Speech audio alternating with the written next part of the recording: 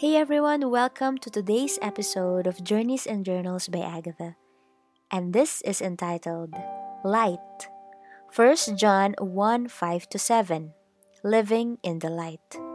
This is the message we heard from Jesus and now declare to you. God is light, and there is no darkness in him at all. So we are lying if we say we have fellowship with God but go on living in spiritual darkness. We are not practicing the truth. But if we are living in the light, as God is in the light, then we have fellowship with each other, and the blood of Jesus, his Son, cleanses us from all sin.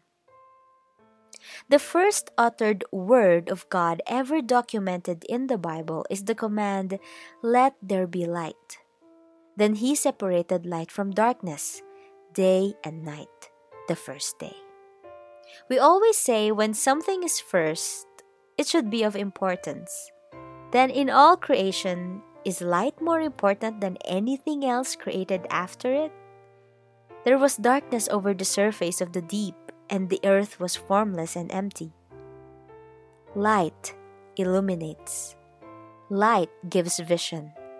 And light disperses darkness.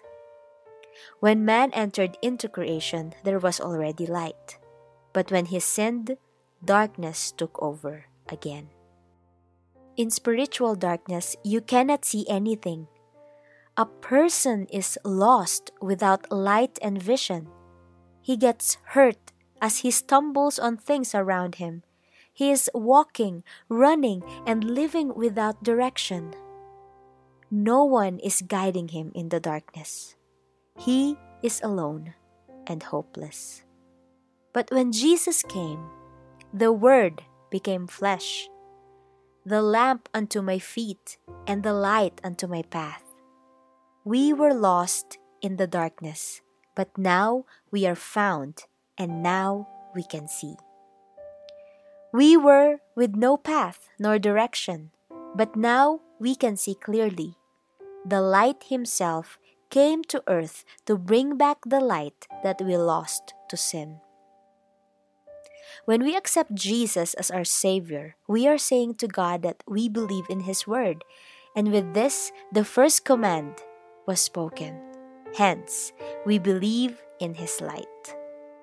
Once we have the light, the path ahead of us is illuminated. We cannot unsee it. The right path is already revealed to us. Darkness was there in the beginning before light was commanded to come to earth. Like sin, in our sinful nature as man, darkness was in our hearts. If we let the light of Jesus come in, it will dispel away the darkness. It looks silly when a person in a well-lit room decides to close his eyes and pretend to be blind. We are only fooling ourselves when we say we have seen the light, yet we still live in spiritual darkness. When you step into the light, you cannot unsee it. When you step into the light, you cannot be unseen. So be careful how you follow the right path before you. Be careful not to pretend blind when you are walking on daylight. God already placed me in the light, and in the light, He is very mindful with what I do with my life. Thank you for listening today. Until next time.